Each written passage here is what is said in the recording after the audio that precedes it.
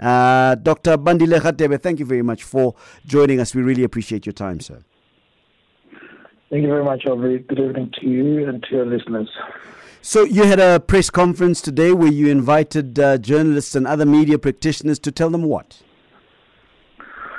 So, just correctly to your point that this has been bubbling under for a while, we had a conversation early in March in KZN at the medical school that side to deal with a broad range of issues around some of the allegations and challenges that are facing healthcare professionals when they're dealing with medical aid schemes. And coming out of that session, we realized that there was a lot that we kind of needed to look slightly deeper into.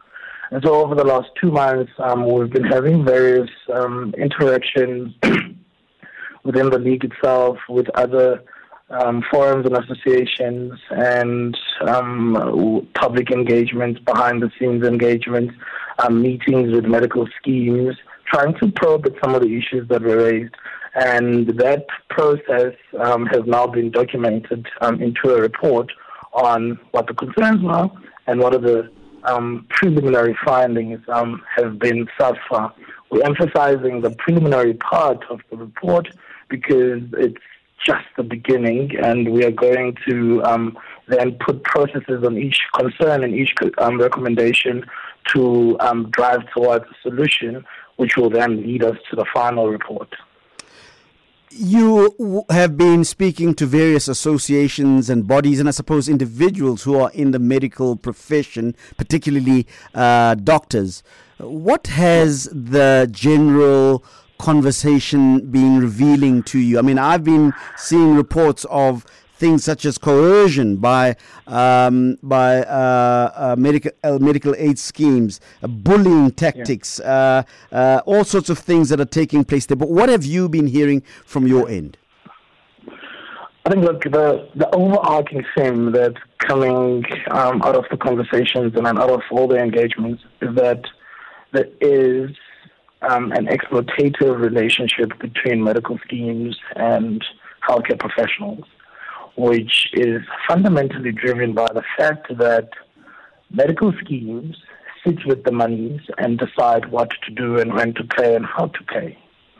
Now, that overarching theme, and you would see in the report, is actually broken into 13 very specific points that deal with how this manipulation, how this victimization, how this exploitation is actually conducted. These issues around healthcare professionals no longer able to offer thorough care to patients because they are worried that they might not be able to get their money out of medical schemes.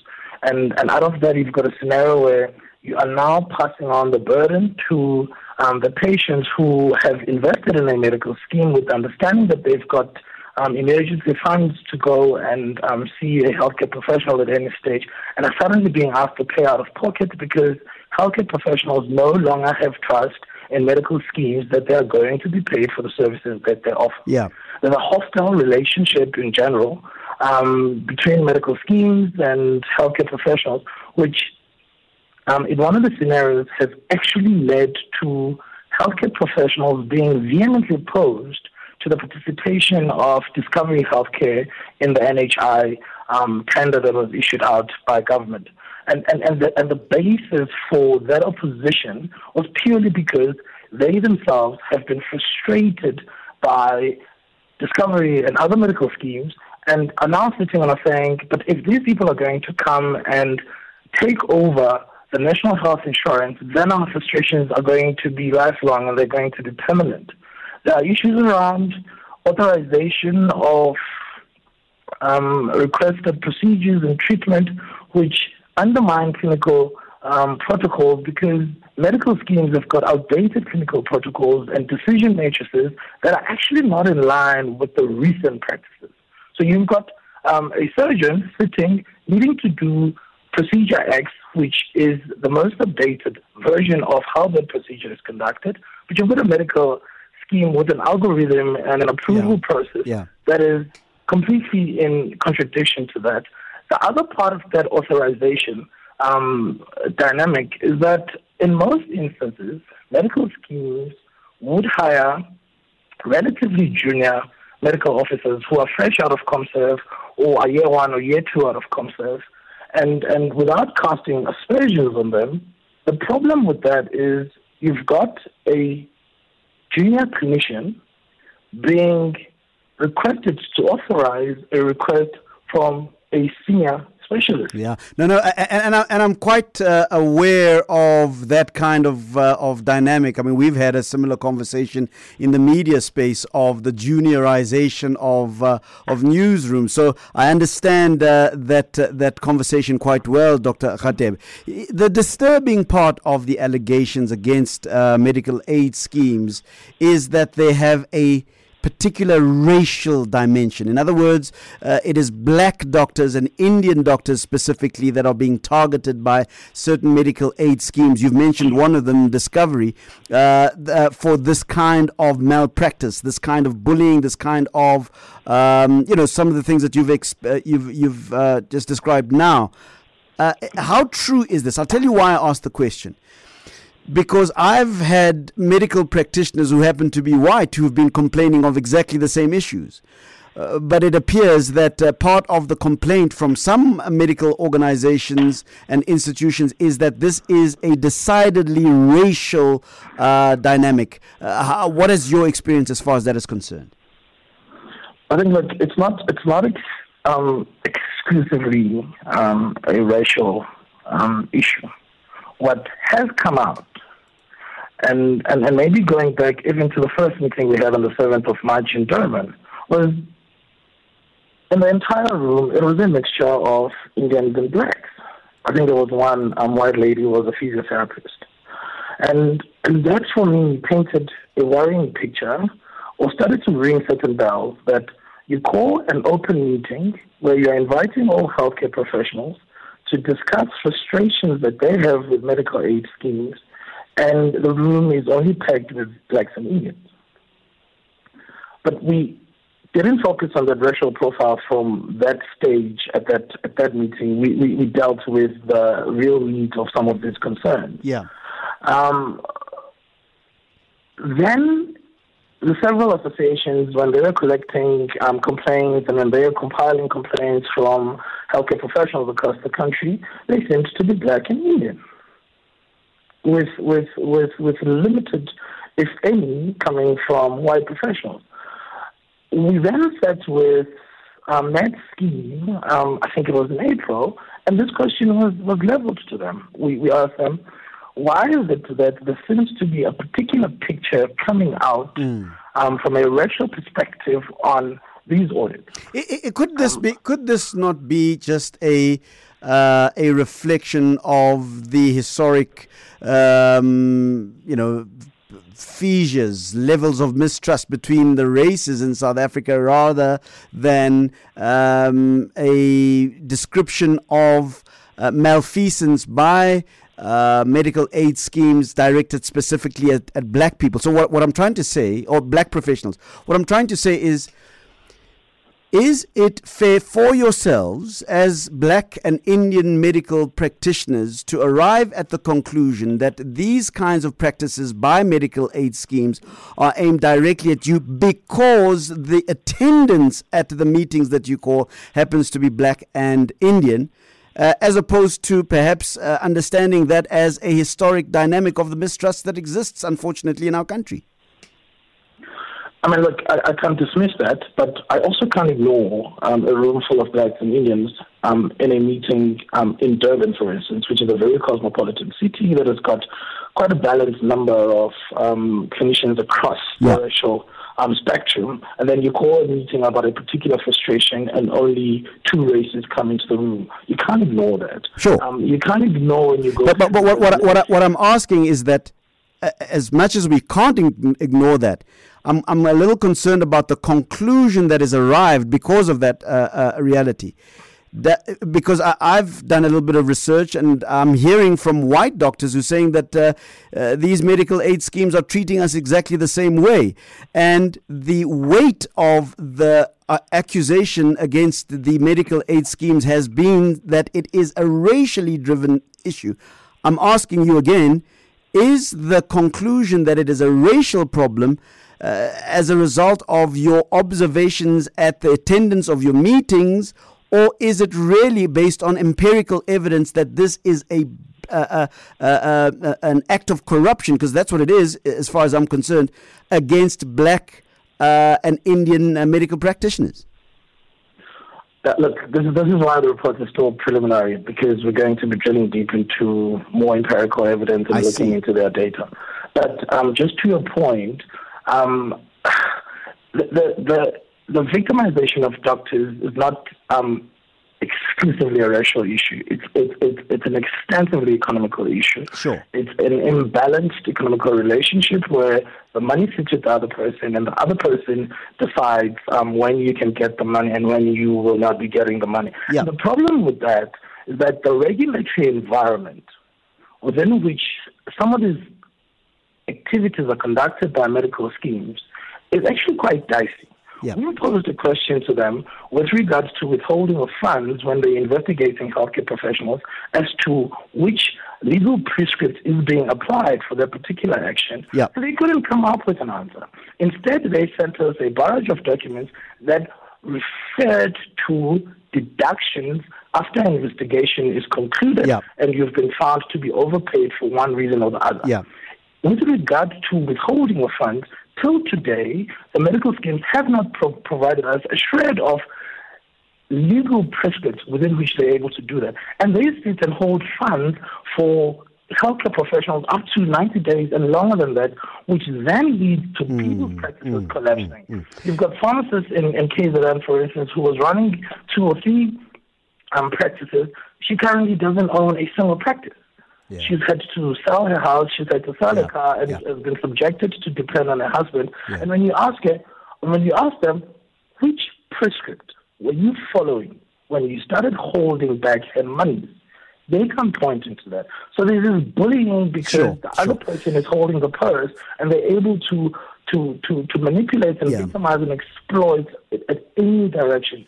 The racial profiling is something that has come from just looking around the room, from just looking around the list. I mean, there was a list that was leaked at some stage of one of the schemes of all the people that were being investigated at that time, and they were all black and Indian. Yeah. So, Dr.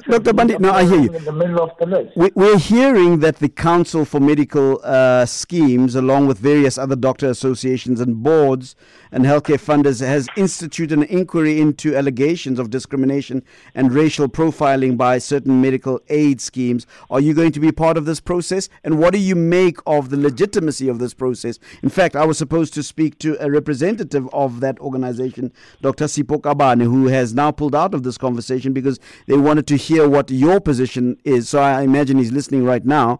But what do you make of this inquiry? Is it legitimate as far as you're concerned? Are you going to be a part of it? And what do you see? What do you seek to see come out of this inquiry?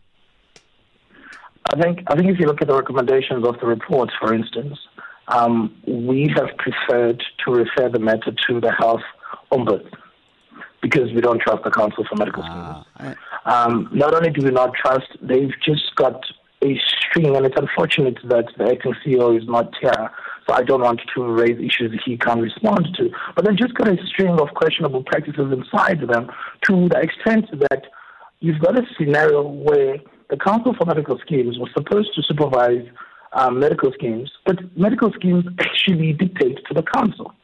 Everything that happens in that council is dictated by the medical schemes. I mean, recently they had a fraud and wastage summit, which everybody was not invited. They invited themselves and the medical schemes. But I read somewhere where the hospital associations, the professional associations were not in the room. Yeah. So you're discussing a value chain conversation with one of the components of the value chain not being there. But the real issue, and this is probably to their defense, is that the Council for Medical Schemes was actually not constructed to play a oversight role between the payers and the healthcare providers.